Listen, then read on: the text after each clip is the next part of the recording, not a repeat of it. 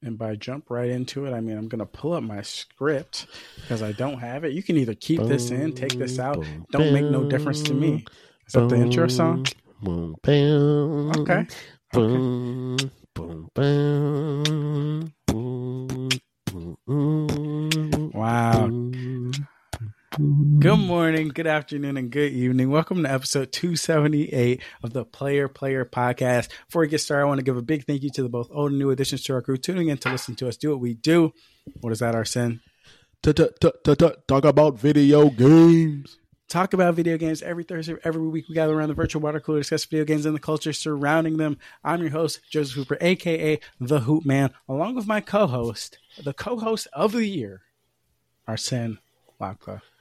Man, you know what? I think I got this. I think this is back to back, ain't it?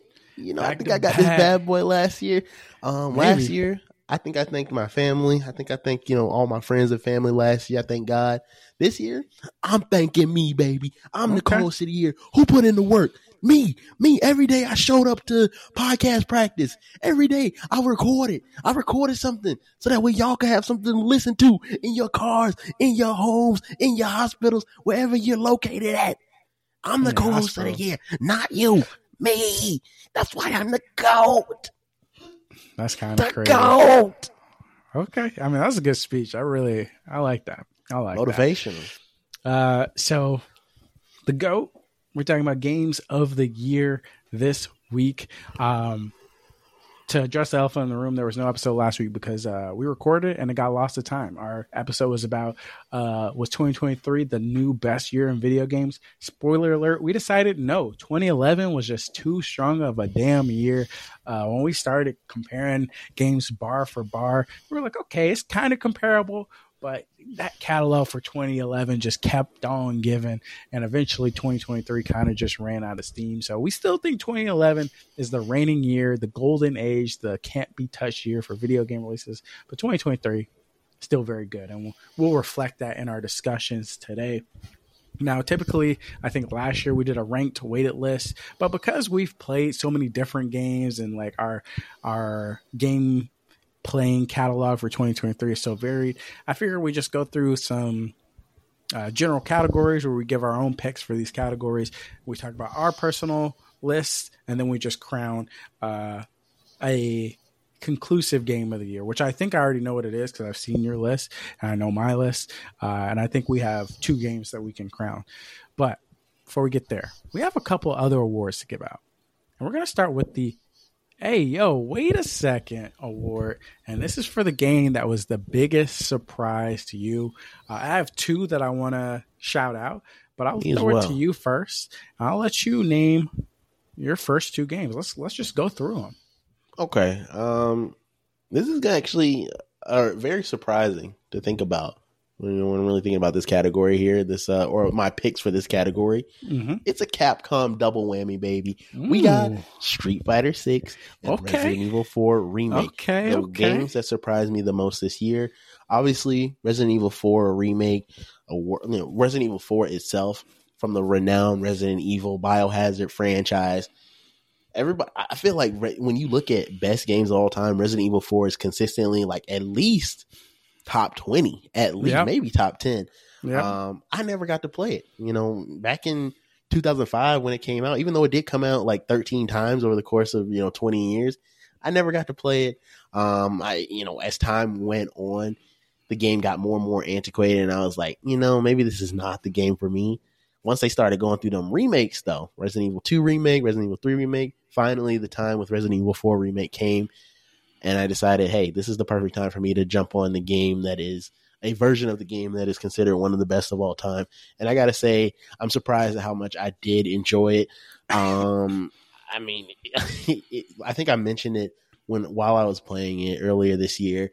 It felt like I was playing an action movie, like a action light horror movie.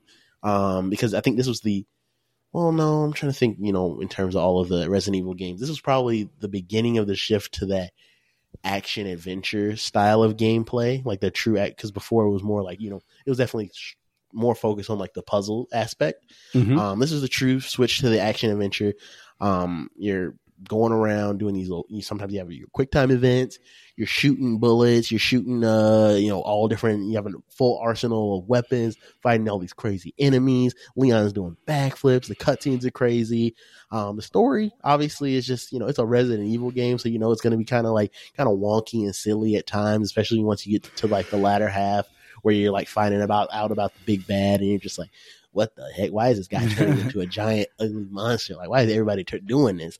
But yeah, man, when you talk about surprise, I did not expect to enjoy it as much as I did. To the point where I got to the end, I was like, I was ready to stand up and clap. Wow. Okay, a little standing ovation. Okay. A little standing ovation for Resident Evil 4.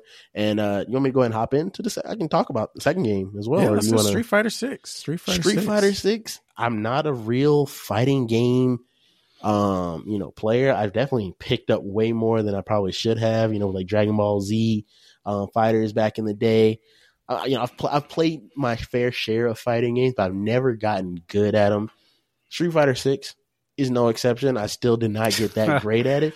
However, it surprised me as my first Street Fighter game how much fun I did have with it. It seemed like kind of like it had the world by storm, at least for probably a month or so. Everybody's like, oh yeah, let's run the ones. Let's go ahead and, hop in a little lobby or something. We're going to play a little bit. I'm doing all this while I'm still, I got a newborn baby at home trying to take care of, she's trying to, sleep over there. I'm sitting here trying to figure out how to hit my combos. And then obviously the addition of the new modern controls, which, ushered in a whole new wave of players to make the game a lot more accessible, a lot more fun for folks. I mean, it's once again a surprising game. I did not expect to like it as much as I did. I thought it would be one of those things where, oh, maybe I picked it up because a lot of people played it, but it's not really my cup of tea. No, it was my cup of tea. I wish I had more time to play it because I think I do need to get back in it. Nelson, don't forget about our rematch. But once I hit platinum, I'm telling you, once I hit platinum, I'm coming. It's as simple as that. So I'm going to jump on to Street Fighter 6 as well. And I think what we should probably do is like, if there's a game that we're talking about that's on our top 10 list or top 5 list or whatever, we'll talk about it as they come so that we don't have to like rehash it once we get to the end. Street Fighter 6 is made it on my list. This game is 100% a surprise. Like I was not ready for what this game offered. And the way that they made it approachable is like, always what I really, really desire when I have these fighting games because they're so hard to approach. That's why I love games like Dragon Ball Z, Budokai Tenkaichi, because it was very easy to, learn the systems of the game and then just pick up and play with any character, which I think is the excitement of like fighting games to the average person, right? It's not like, oh yeah, I master all the combos to this one guy. It's like, oh yeah, I can like mess around with anybody that I want to and just figure out who gels with me the most without feeling like I have to relearn everything just to figure out what's fun about this character. And I think the modern controls in Street Fighter 6 really like took the fighting game genre leaps and bounds ahead to making things more approachable to the average person, which I really liked. And it just felt super polished. Like having those matches, even as somebody who is trash at fighting games, having those matches with all the friends or like, randos online, like it just felt competitive, which I feel like is not typically the case in fighting games because it's either you're trash or you're elite, and it felt like the skill gap was way better. I think partly because this game sold so well and there was a ton of people of all skill levels on there, but also because, like I said, it's very approachable. So shout out to Street Fighter 6. That is why it made my list. I have 3 surprises actually. Ooh. I kind of switched at the last second, and I'll be mostly quick. Dave the Diver is the first one. Dave the Diver, an incredible game. Dave the Diver is one of those games where I was surprised when I saw the trailer. Where I was watching the trailer, and I'm like, bro, what the like? How are they showing? Like, what is this game? How are they showing so much? And like, it's crazy to say. You look at the trailer, and you're like, dang, this is fucking crazy. Like, you're seeing like a crustacean with boxing gloves and stuff, and you're just like, yo, what is this game? And to pick up the game and like to understand that the trailer is like 1/10 of the craziness that actually ensues in this game Like every 5 minutes, they're talking about, yeah, we need you to go do this, and we're now going to introduce this new mini game. Like, oh yeah, there's a random death laser that's about to destroy the planet. Like, you need to go stop it, and to do it, you need this random contraption. That doesn't happen in the game, but that's like an example. Like, there's always something wacky happening, and the game very much starts out as like, hey, you're going to run this restaurant, you're going to go get some fish, and support the restaurant. 30 minutes later, they're like, actually, yeah, you need to learn the macroeconomics of this little village here. If you're going to try and sustain these sea people. And I was just like, bro, what is going on, bro? There's literally everything in this game. And it just kept coming. And I played this game for probably like 15, 20, 25, maybe 30 hours. And I shit you not, up until like the last hour of the game, they were still introducing new shit to me. Jeez. I could not believe it. Now, I think there's still a ton of shit that I did not see in the game. Even the end credits, when you roll credits in the game, they introduce some new shit. No. And the credits, I shit you not. It's just like, bro, what is going on? So like, I just had the biggest smile on my face playing that game. So I have to show love to Dave the Diver. You'll learn where that placed on my list later. Other biggest surprise, I originally had Baldur's Gate 3 on here. I'm enjoying Baldur's Gate 3. I'll talk about it a little bit more. Obviously, that game dropped out of nowhere for everybody, and there was no chance. Like, you could have gave me the list of games that released in 2023 up and down 10, 20, 30 times, and I would have never said Baldur's Gate would even have been in my top 10. What the fuck is even Baldur's Gate? Like, so to have it hit with me so well today or right now, big surprise. But I have to give my other official slot to Hi-Fi Rush. What I forget about for this category. Yeah, we had the developer direct, which is we're getting another one in a week, I believe. But to watch this, Chuck, and heard rumors, oh yeah, there's like a secret game coming out. And I think somebody said, yeah, it's called Hi-Fi Rush, but I was like, okay, I guess, cool, sure. But to see the animated Saturday morning cartoon shit, and like you're processing the information in real time about this video game that they're revealing to you for the first time ever, and you're like, yo, this is kind of clean. And then for them to be like, actually, you can play it right fucking now at the developer. Oh my God. You're like, wait a second. You download it, and then it's like you play it for an hour, and you're like, what the? Why is this game good? It's good. Why is this one of the best Xbox games I've played in like years, bro? Like, what the hell?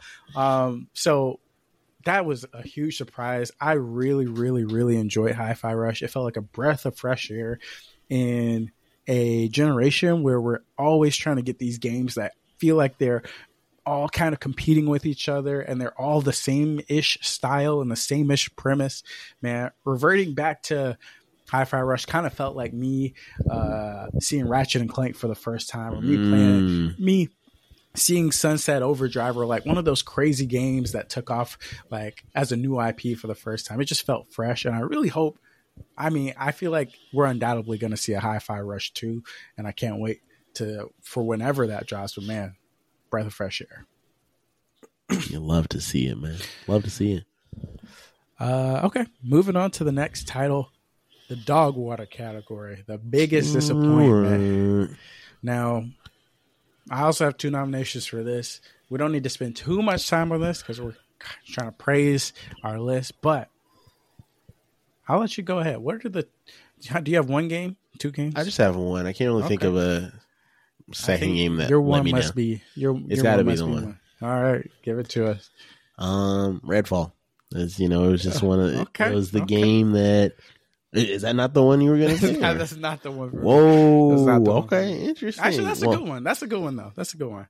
So neither of your 2 were Redfall? No. That's crazy. Okay. I'm interested to hear what you have to say. But my explanation behind Redfall, obviously, here on the Player podcast, I would say we're pretty strong Arcane fans. I think it is I'd say it's a sleeper studio. The masses know of Dishonored, they know of Prey, they know of Deathloop, but they're not really still sleeping. They're still sleeping, Like you guys understand what I'm saying? Y'all are still sleeping just a little bit. So to get Redfall, a game that we were only kind of hype on, we weren't too keen on it, especially with the whole multiplayer aspect. We're finding out, okay, all these little red flags were revolving around the game. We're like, maybe it'll be okay. Maybe this is my thought process. I'm like, maybe it'll be okay. Finally get my hands on it. I give it the old college try. I think I put in at least 3-4 hours, something like that. I put in a couple hours for sure. I'm just trying to, make my way through the little streets of whatever the name of the city. Don't know anything about the name of the city. Don't know anything about the names of the characters. Just the way that they delivered this package to us, it's just unacceptable. I will say that. That's pretty much all I have to say about it. I think the game itself was just unacceptable, and they just did not deliver anything that I think the masses wanted. I don't think anybody wanted it. Yeah, I think the reason that it wasn't on my biggest disappointment was because they didn't really give you a good chance to get hyped around it, because the marketing was so fucking like covert and secretive. Like they're like, ooh, there's vampires. Here's a little tiny gameplay. I was like, oh, okay, maybe this will be cool. I mean, Arcane. It was mostly the hype was mainly on the Arcane name being attached to the game. I was really, as we started getting closer, I was like, oh, we're finally hitting the release date. And then I heard it was bad, and it sucked a lot. But I was never like, let's go. This was never like going to be my game of the year coming into 2023. Which brings me to my 2 games. Outside of Tears of the Kingdom, we have 2 games that I was super hyped to get my hands on. And I feel like neither of them lived up to the hype that I hoped that they would have going in. That's why my 2 games, Final Fantasy 16, Starfield on the list. I forgot all about Final Fantasy. You told me to, refresh myself on the game. Honestly, I'm glad I didn't remind myself of Final Fantasy 16. Final Fantasy 16 was not a terrible game. It was not like a really bad game. I wouldn't even call it a bad game. I would say it was a good game.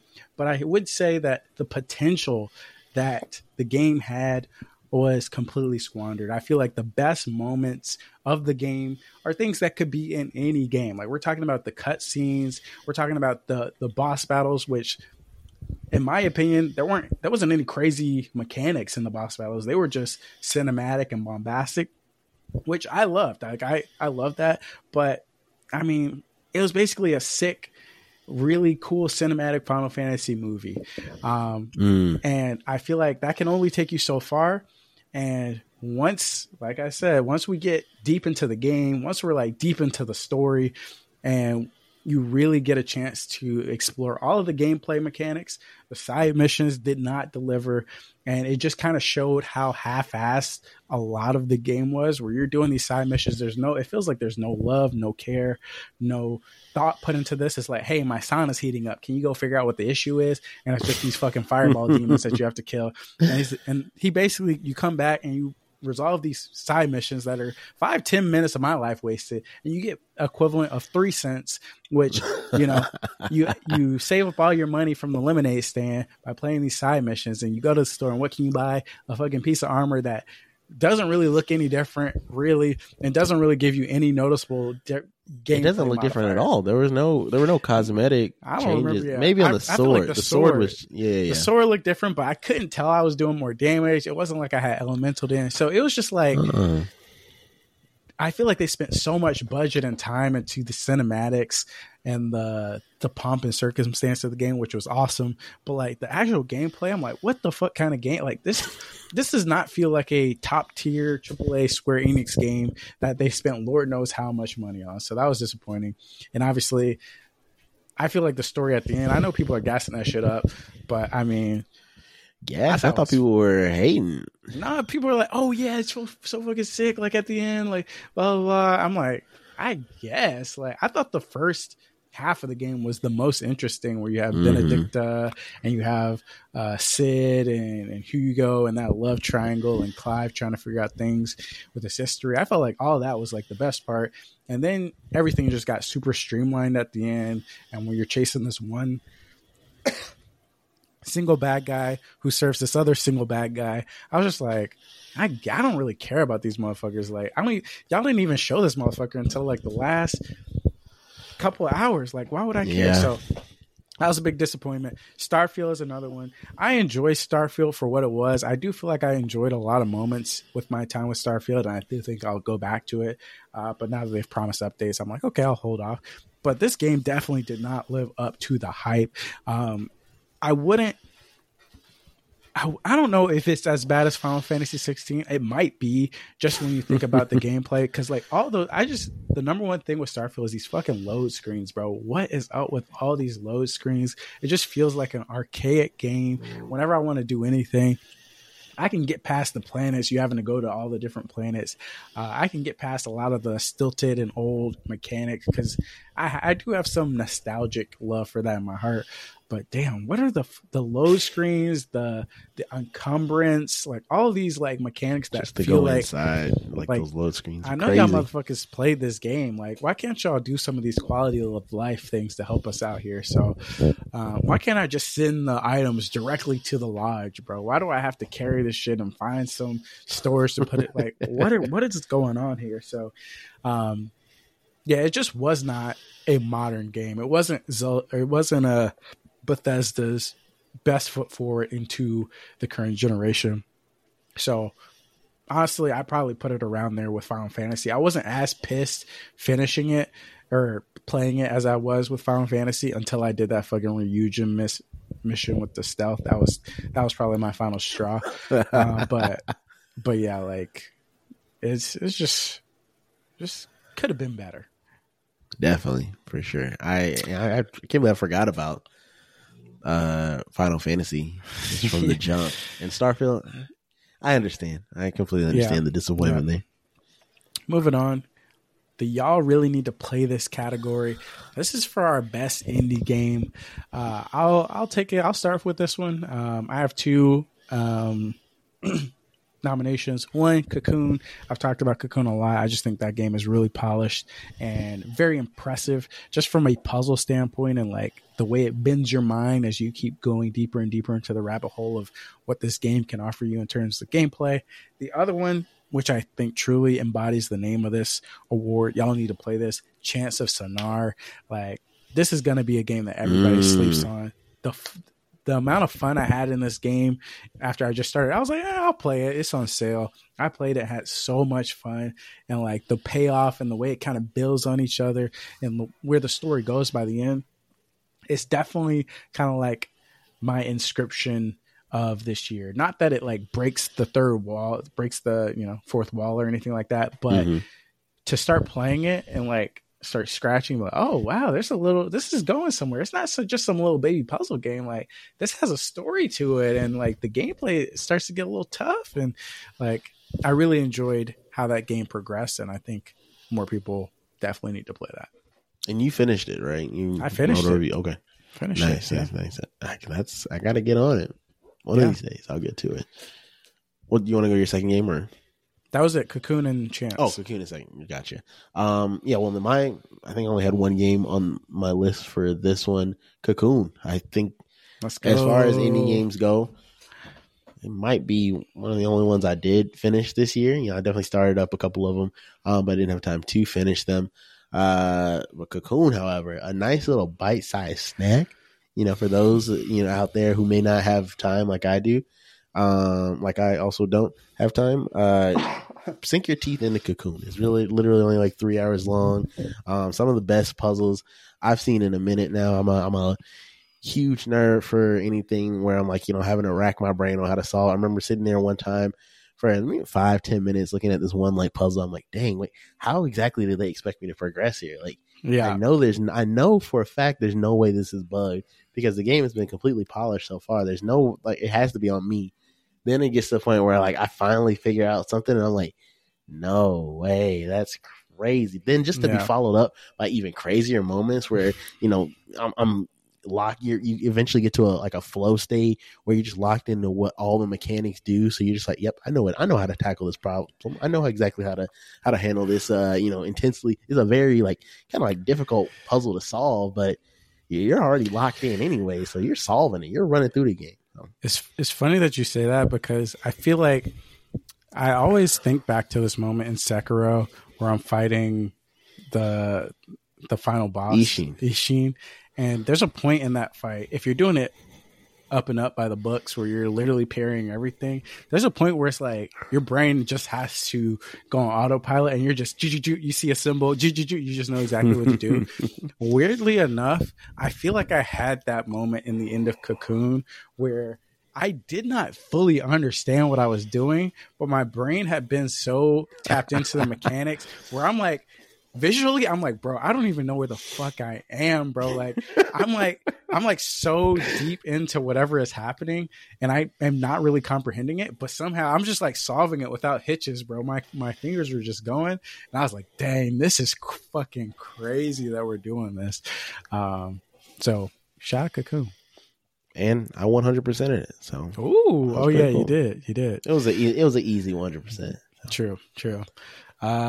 Next award, Backlog Award, best game that didn't release in 2023. There's only one game here that I need to talk about, and it is one of my favorite games of all time. It's easy. Chained Echoes. Holy shit! I'm still thinking about that game. If this game came out this year, it would still be in my top. I mean, this is a banger year. Chained Echoes would still be in my top of my list because that was a fire ass RPG. Like, I don't know when the next time I'll play a Pixar RPG that hits the highs of that game. It had like the magic of like their weird like Gundam system where you have your robot and you have like a completely different combat mechanic where you need to make sure your robot doesn't overheat, but also you want it to have it in the optimal state, the optimal gear, so you do the most damage. And to like prevent it from overheating, you have to shift gears down and do attacks in that lower gear. So fucking crazy. All the characters were super interesting and fun. The plot twists were going off the heezy. It's like My Hero Academia, where you're like, bro, who the fuck sabotaged the fucking the training grounds? I still don't fucking know. It's kind of like that, where you're like, bro, what the fuck was that shit about 10 hours ago? And they keep giving you answers, and you're like, bro, what? Like, this is crazy. So, goated ass game. Chained Echoes. Everybody got to play this one. If you're a fan of Pixel RPGs, that is, go play this one.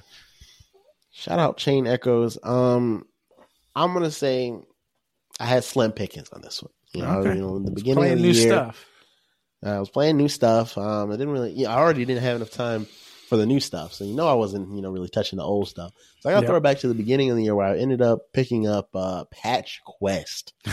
A little bitty called Patch Quest. Came out, I think, last year. Developed by one guy. Very impressive game, honestly. There were some quirks to it, to where I was like, okay, maybe this game is going on a little too long. But the core mechanics behind the game is something that I think is very, very unique. You've got the pitch for it is imagine you're playing Binding of Isaac, but you have like Pokemon Ranger-esque powers as well, where you're able to capture your enemies and then use them as like a mount to do damage to other enemies in the world. Plus the fact that it's also like a Metroidvania / roguelike. I mean, like when you're talking about like a patchwork game, this is a patchwork game. You're going around doing all types of crazy stuff. The gameplay loop is very simple, yet it's kind of like easy to play, hard to master. And once you start figuring out all these like strong synergies, I want to definitely get a couple of these mounts, so that way I'll be able to use these abilities, and then they'll pair well in this area of the world, because each world has like a different or each part of the world is like a different biome with different environmental like hazards that you need to overcome. Great game. Like I said, a couple of quirks that made me kind of soured me towards the end of the game, but overall I think it's a game that folks should at least check out. Patch Quest. Okay. Next category, look clean. Best game you didn't try. Now, obviously, I don't have a lot to say about these games because I didn't play them.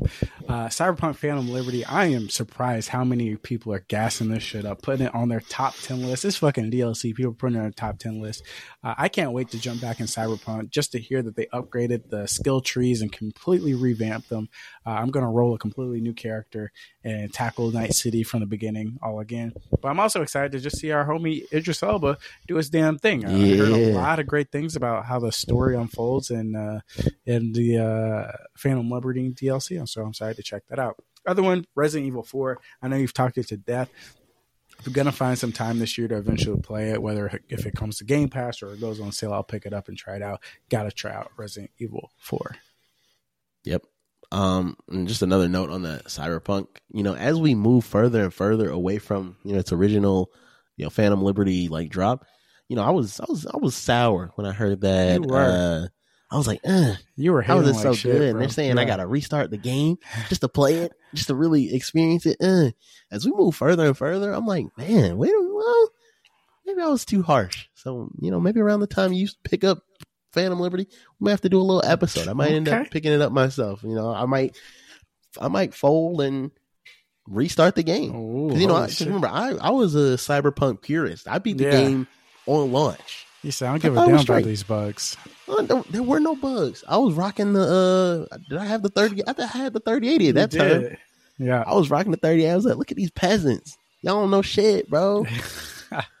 Anywho, I got 2 games I didn't touch this year, but I wanted to. Technically 3, but only go into 2 that I, haven't picked up yet. Blasphemous 2. Oh yeah, that's a good one. I want to play that one. I love the first Blasphemous game from the moment I saw its unique art style. We got this pixel what's it like, gothic? Mm-hmm. Yeah, it is pixel gothic art style. Something I thought was very unique at the time. I think since then there have been a couple of other games that have kind of tried to emulate that as well. But I think Blasphemous is the one that does it the best. The game was fun to play. It was a Metroidvania, and just hearing that they had they had it was a popular enough game for them to warrant a second game. I knew I would want to get my hands on it. Obviously, I haven't gotten there just yet. I'm still holding out for once I beat the first game. I'm still stuck on the final boss.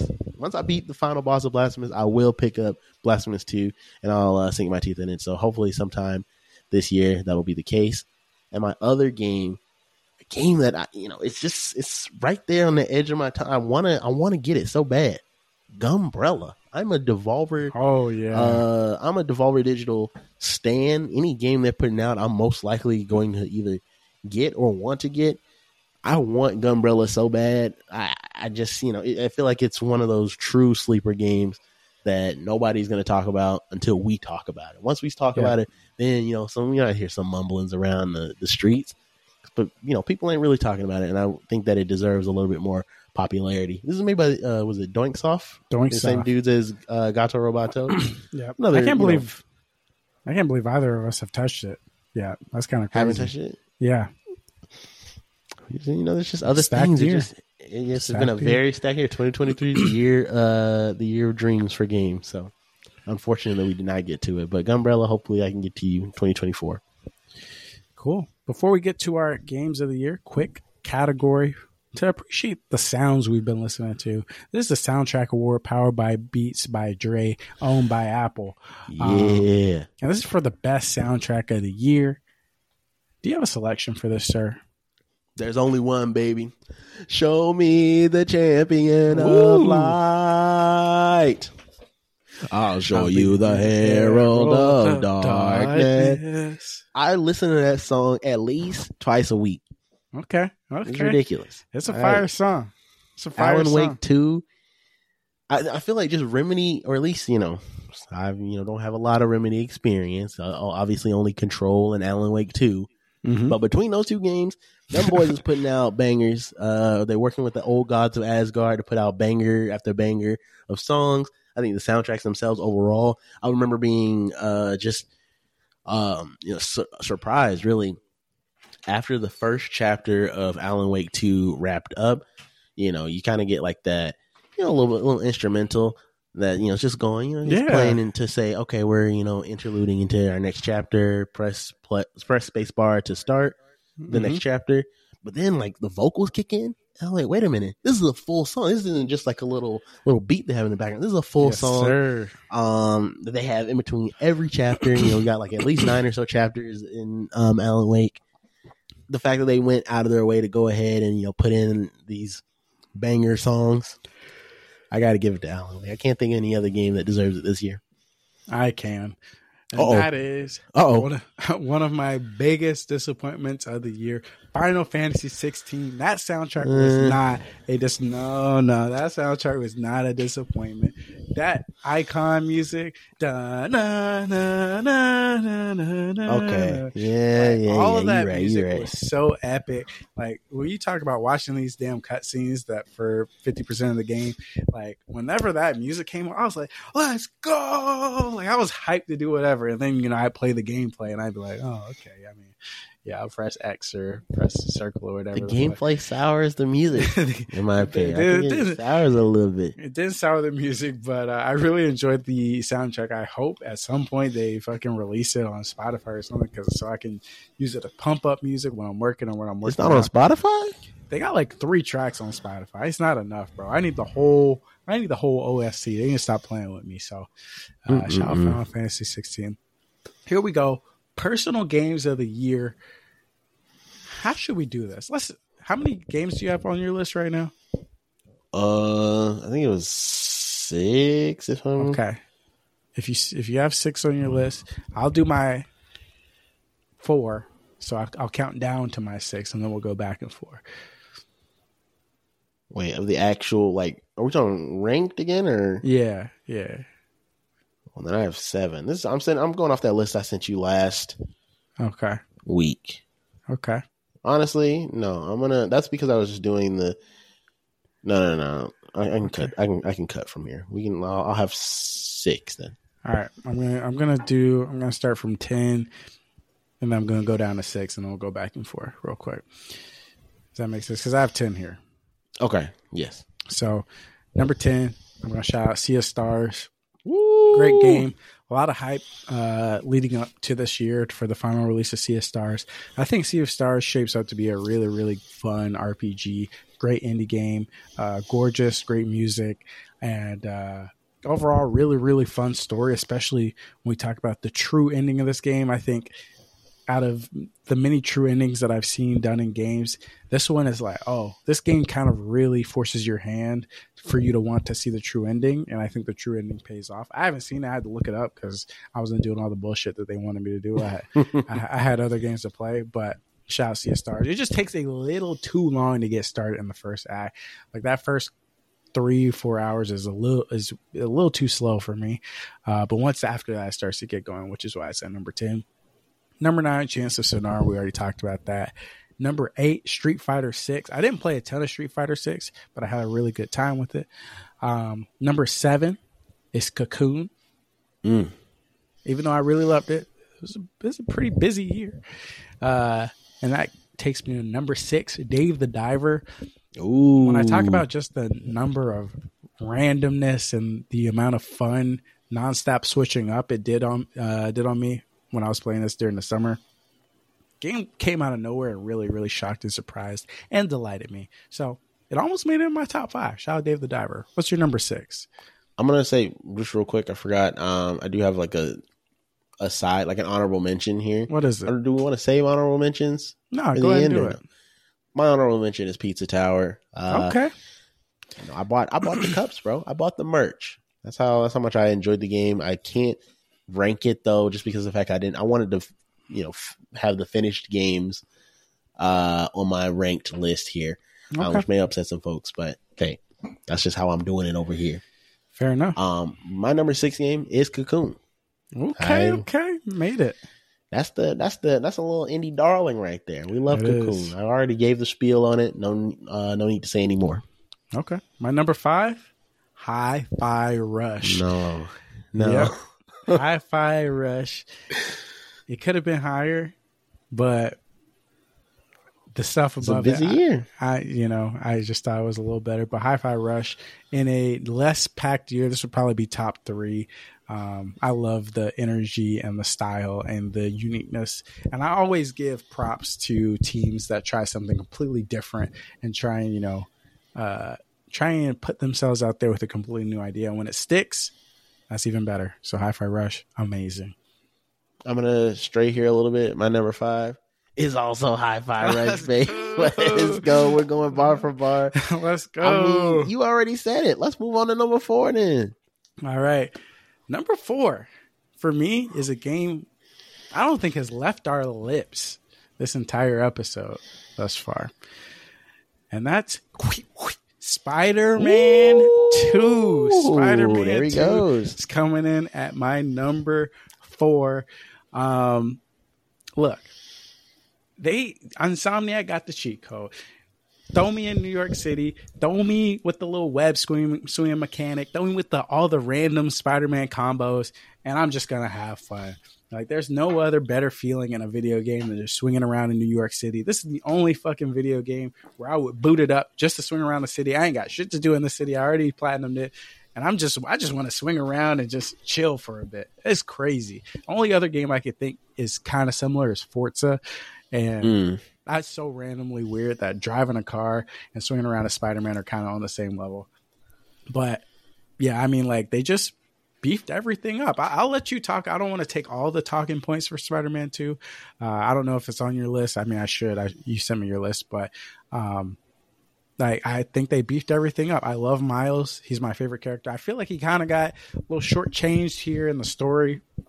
And overall, the story wasn't like some crazy upgrade compared to the past Spider-Man iterations, but I think that core formula for me just doesn't falter. Like, you could put whatever you want on top of it as little extras and flourishes, but that core swinging around mechanic, the core combat, and the feeling of Spider-Man doesn't never get old. So shout out Spider-Man.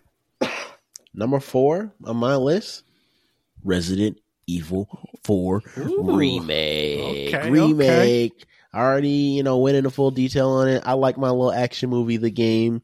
It deserves a number 4 spot for me. For sure. Okay. My number 3 is a little game called Tears of the Kingdom. Tears of the Kingdom. Parts of the song I know. I wax poetic about Spider-Man 2. I know. Tell the world where Tears of the Kingdom is on your list. You want me to tell you right now? As a little spoiler? Actually, wait. Don't tell us. But go ahead and talk about Tears of the Kingdom. I want you to give your... I think the folks at Nintendo, the Zelda team, they cooked with Breath of the Wild, obviously, when they redefined the whole entire... I feel like Zelda was its own genre, if you really think about it. I mean, sure, it's puzzle, action, adventure, blah, blah, blah. But, a Zelda game was a Zelda game.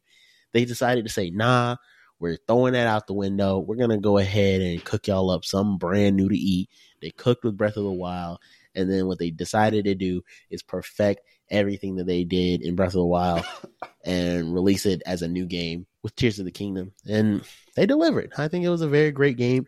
One of those games that I don't, going into Breath of the Wild, and I think there may be a couple of comparisons here and there between Breath of the Wild and Tears of the Kingdom, but going into Breath of the Wild, I didn't expect to spend almost 100 hours in the game.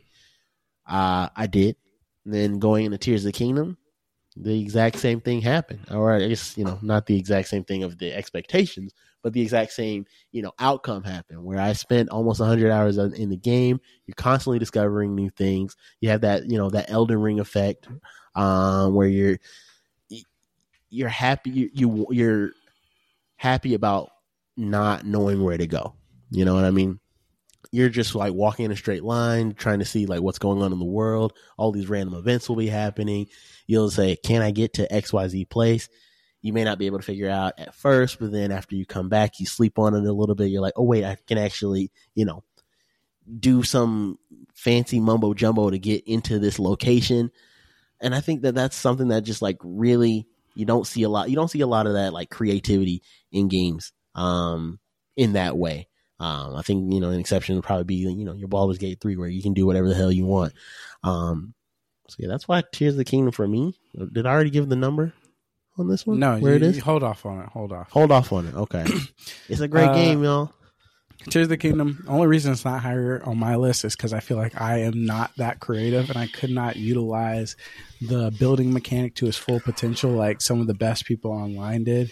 But yeah, it is an incredible game. They capture lightning in a bottle twice. It's just, they just perfected that formula of having almost every couple feet of the map have something new and interesting and fun to explore and mess around with, and not only adding things on the existing map and restructuring the existing map, but adding stuff below it and above it as well. Like literally GOAT tier design. And the fact that they added this whole like building Minecraft system and this ascend ability, like two abilities that should theoretically break the game in so many different ways, yet the game still somehow felt like it only broke in ways it allowed you to break it. Like it never bugged out or wigged out in any major way. Super incredible like design of technical prowess, especially running on the Switch, like basically running this game on a potato. So, and I'm so glad I finished the game because a lot of those ending moments are epic as hell. If I didn't finish it, I might even be a little bit lower, but yeah, like Tears of the Kingdom, fantastic game. But for me, there are some better ones, which is why it's at my top 3. Now I'll switch it. You give us your number 3, and then I'll let you finish the list out, and I'll go after you. Okay, that works. My number 3, Spider-Man 2, for the exact same reasons that you kind of mentioned before. I love me some Spider-Man, one of my favorite superheroes. So when I get to, play a polished product with him in it, I'm going crazy. I have to 100% it as well. I thought the story was okay. I love seeing Venom in all types of media. Even though I've seen it, a handful of times already, the whole, the symbiote comes down, it possesses Peter, and then he gets it off, and then he has to fight Venom. I feel like we've seen this story at least like 3 or 4 times now all across Spider-Man history. But in my opinion, that shit does not get old, baby. I don't know. I know Venom's coming. I know I'm gonna want to fight him. And you have fun every time. And I think that Insomniac did a great job with delivering that story to us. The addition of Kraven I thought was also very interesting because I knew of Kraven. Wasn't too familiar with his all of his lore, but I thought he was definitely a fun character to have around the city. Obviously, we had our minor complaints with his enemies taking over the entire city, and where the hell are the police? This just don't make no damn sense. But hey, no. That's New York City, baby. That's the city. I mean, we see with them tunnels, but they didn't know them tunnels were there. So obviously they might not know about the hunters. So the hunters. That's right. They don't know about anything that's going on. So that's why Spider-Man 2 is at my number 3 spot. What's your number 2?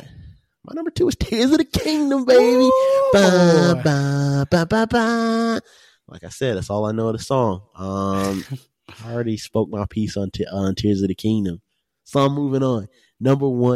My number one game is it's hard. It's not heartbreaking in the sense that I'm sad that this game is my number 1. I just wish that I was able to give my honorable mention game. Well, not Pizza Tower. I wish I was able to give Baldur's Gate a lot more of my time to fully. I don't want to be a faker and just be like, oh, everybody else has Baldur's Gate as game of the year. So I got to put it up there as well. So what's going on number 1 instead? I'm curious. Show me the champion of light. I'll show you the herald of darkness. Alan Wake 2 is an experience like none other. Coming off of Control 2019, it's a completely different style of game. Obviously, it's still the same third person over the shoulder, but it's just a different vibe. You're not the all powerful Jesse Faden, who is the director of an entire organization. You're 2 low level schmucks who just have to figure out their way in this dark and depressing world. You have to, and dark and dangerous world, I should say. You have to figure your way through it. The way that they set up the story and had, I guess, the way that they made Alan set up the story, I thought was very unique, very interesting. Gameplay, I thought was very satisfying.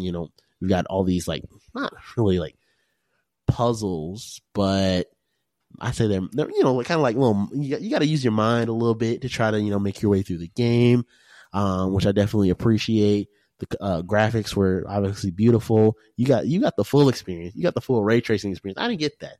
I got a little taste of it. I got the ray tracing 30 FPS, as if I was playing on a console. Yeah. So I got to taste it a little bit, but that's always something nice to see. What else was there? The two protagonists. I always think that's cool when you get to play as multiple protagonists. Shout out to Spider-Man as well. And overall, man, it's just one of those games that just like, I should have put this one on my surprise list, but I don't think it, I think that would be unfair to the other surprise games I had, because this game is just too damn good. Yeah. I'm glad. I think you are the one that got me hyped for it the most, due to the fact that I know you had a background with Alan Wake. You were part of the cult following of the original Alan Wake game. I was always like, I know this guy exists. I know he has a damn flashlight. I don't really care too much about him, but I'm glad that I care about him now, and I want him to succeed in everything he does in him and Saga.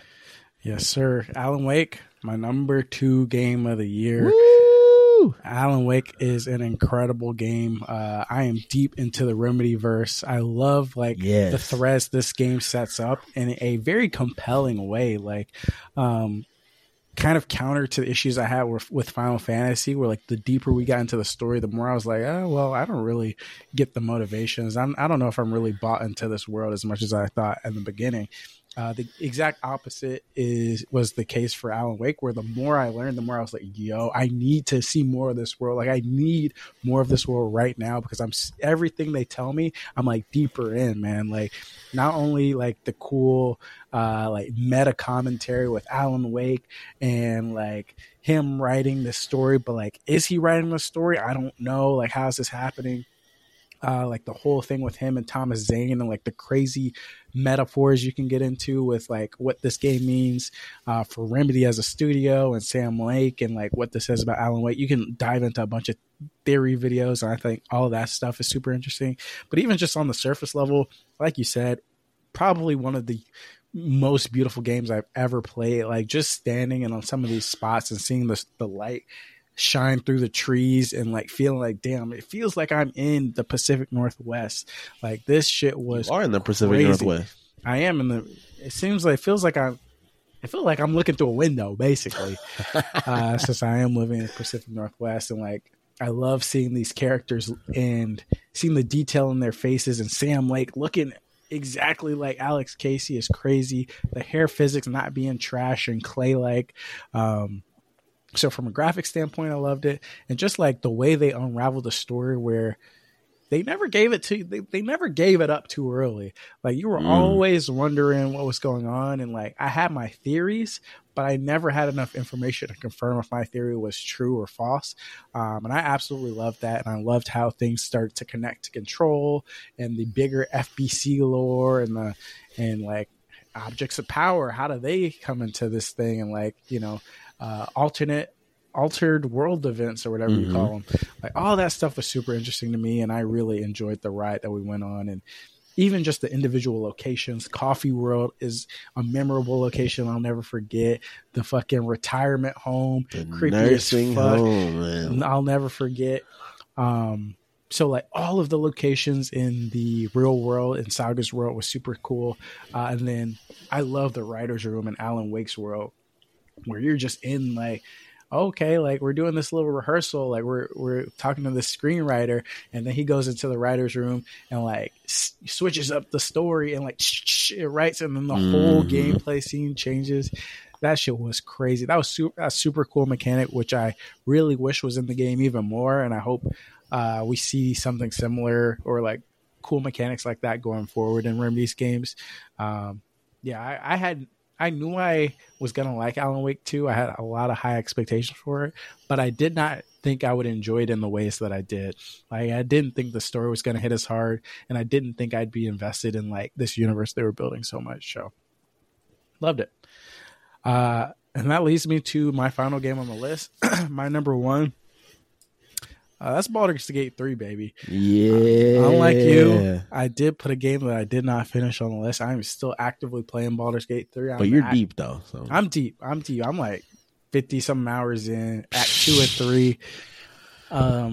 This might be crazy. So, to set the stage, some of my favorite games of all time, Mass Effect's trilogy. Fallout 3, RPGs like that, like where, you know, I jump into these huge roads, Skyrim, and I'm just like, man, I pave my own path and I can have my own personal memory with this game that is different than everybody else. And I feel like I can kind of keep that to myself and be like, wow, what a cool journey I went on. Even Chained Echoes, where it's like, I'm not going to see everything. And that makes my journey unique to me and how I played it and the decisions I made. I love games like that. And I think Baldur's Gate 3, because of that, is shaping up to be probably one of my favorite games of all time. This game is unbelievable in like the way it really leans into the RPG aspect. This is the most RPG game I've ever played in my life, where every encounter you can approach 3, 4, 5 different ways. And every encounter is not just a one-off encounter. It's like you're making an encounter and now that's going to affect something that happens 10, 20, 30 hours later. And it's all going to compound. And the way that so many decisions you make, so many small decisions, big decisions you make in this game compound on each other, it forces you to make sure that no single playthrough is unique to someone else, right? Every night I'm coming in, playing like an hour or 2 hours, coming back into the Discord and saying, hey guys, so this is what happened today. And they're like, what the fuck? Like, you did that? I didn't even know you could do that. I'm like, what? He's like, oh yeah, I did. Jardo's like, oh yeah, this happened in my game. I'm like, yo, what? That could happen? I didn't even know that could happen.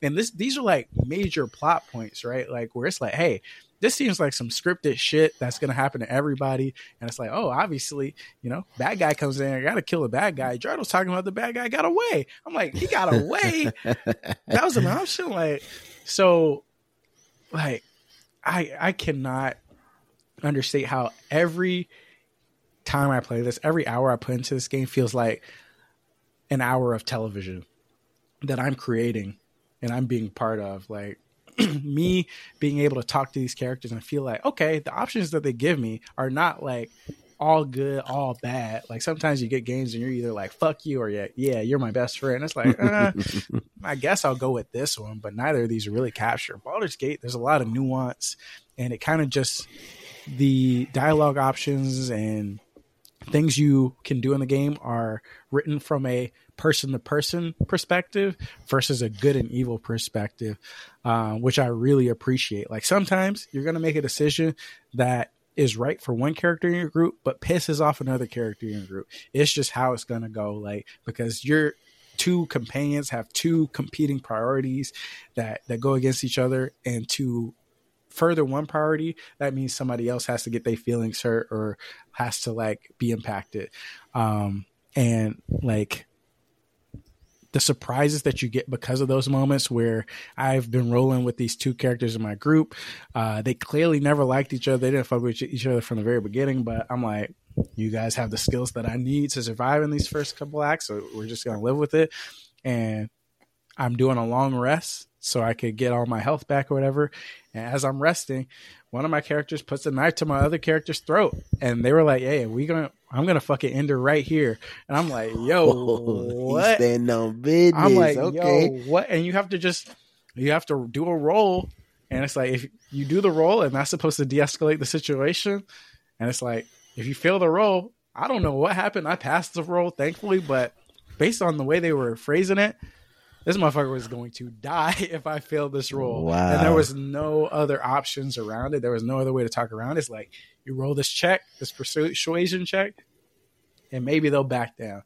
So I love shit like that, where it's just like, there was a moment last night where I had these options. I'm sitting there for a minute, like probably 3-4 minutes, looking at the both options like, this is obviously a big choice. I chose something, and all hell broke loose. I was like, I did not choose the right choice. I had somebody lose the party. Motherfuckers are threatening me, talking about, I'll remember this. Like, all these different characters are going crazy. I'm like, yo, this is not, I must have misinterpreted, so I had to reload. I had to do a little save scumming, because I was like, this is too crazy. But, man, the level of freedom this game gives you is another level, and I can't wait to see how it ends. I feel like I'm just barely touching the surface of this game, but I don't know if any RPG will ever come close, at least for the near future. I can't wait to see an RPG that does rival this in terms of story and choose your own adventure. But fire ass fucking game. Beautiful. A beautiful way to end the year, I feel like. Yeah, this is a great last game. You know how you save the best bite for last? Great way to end the year. And I think our whole list kind of speaks to how awesome this year was. Both of our top 10s, we got a lot of different games on there, a lot of games we were passionate about. I had a great time with Sea of Stars, and that game's my number 10, which my number 10 last year, I don't remember what it was, but I doubt it's hanging with Sea of Stars. And even though Baldur's Gate 3 is my game of the year, player game of the year, I would have to say should go without a doubt to Alan Wake 2 and Tears of the Kingdom. That was your 1 and 2, and that was my 2 and 3. So I think, know, man. I mean, like, just in terms of like the two games that we can both strongly co-sign as like these games were both fire this year. And I think we put Spider-Man 3 in there too. It's like the top 3 that we in Baldur's Gate 3. I'm sure once you play it more, we'll come back to that conversation. Mm-hmm. But the fact that we had these in the exact same order on our list, 1 Alan Wake, 2 Tears of the Kingdom, 3 Spider-Man 2. Fire ass games, man. Like, these are definitely the trifecta, you know, barring Baldur's Gate 3 conversation. These are definitely 3 of some of the best games of the year by both of our standards. And I think they all hit different like areas. They scratch different itches. All completely scratch different itches. Got Alan Wake 2 getting like the creative, new, fresh feeling gameplay.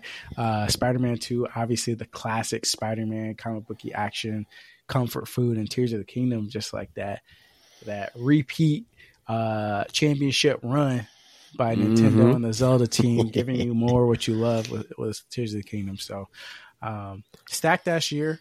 Great ass games. If you haven't played a lot of the games we've been talking about, like if you haven't touched Cocoon or Chance of Sonar or Day of the Diver, Hi-Fi Rush, Street Fighter 6 even, give them a try. But I think with that, it's time to close this chapter on 2023. Next week, it's time to look towards 2024, all right? Because apparently we're going to see Indiana Jones footage in about a week. I don't know what that's about. I do not know what that's about, but I know I've been waiting for Machine Games to speak up for quite some time now. So with that said, let us know what your games of the year are in the Discord, playerplayerpod.com/Discord. As always, let us know what you missed out on. If you want to give your own little awards based on all the awards we did this week, speak up. Speak your mind. No trolling. Give me some real game list. Give us your troll in the, troll on your free time. You can troll, but you have to give us an original game list before you start trolling, all right? Okay. Yeah. Because, if you say no trolling, these motherfuckers. Jardo is already writing his comment up. So, Jose will give us his legitimate list. Jardo, he's already trolling. So, with that being said, thank you all for listening to Player. Thanks for a great 2023. Thanks to the new people that joined the Discord, the old people that have been continuing listening and supporting the show. We appreciate you all.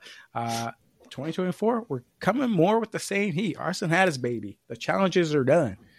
We're ready to come out full force, and luckily, hopefully, there's not as many games coming out. So hopefully, we'll be able to digest and talk about more stuff as a tag team. But to find out, there's only one way to know if we succeed in that, and that's listening every week. Come back here next Thursday. Come back here tomorrow for the cool down, and we're going to come with some heat. All right. So remember to check us out. As always, shout out to the Miller Child. Follow him at the Miller Child on Instagram. As always, he supports us with the intro music. You can find me at the Hoop Man on social media as the Hoop Man, where the E is a 3. You can find my co-host Arsene here as Pax Arsenica on Twitter and Twitch, or Arsene Lockball on Instagram. And until next time, guys, keep gaming and go play some games. Game on, folks.